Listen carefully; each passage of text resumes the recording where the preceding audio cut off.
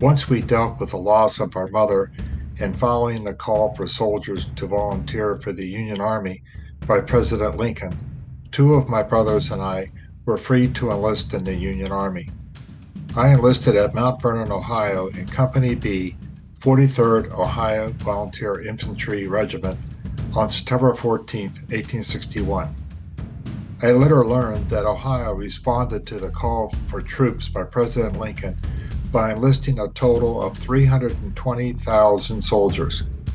Men of all ages from Ohio rushed to volunteer to fight the war.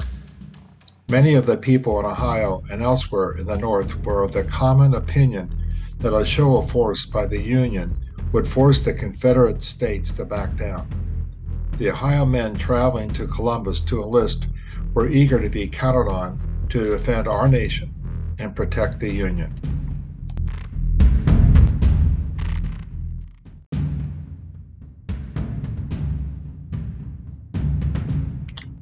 When Lincoln sent word throughout the country that there was a need for troops, Ohio's men answered. Lincoln requested 13 regiments from Ohio.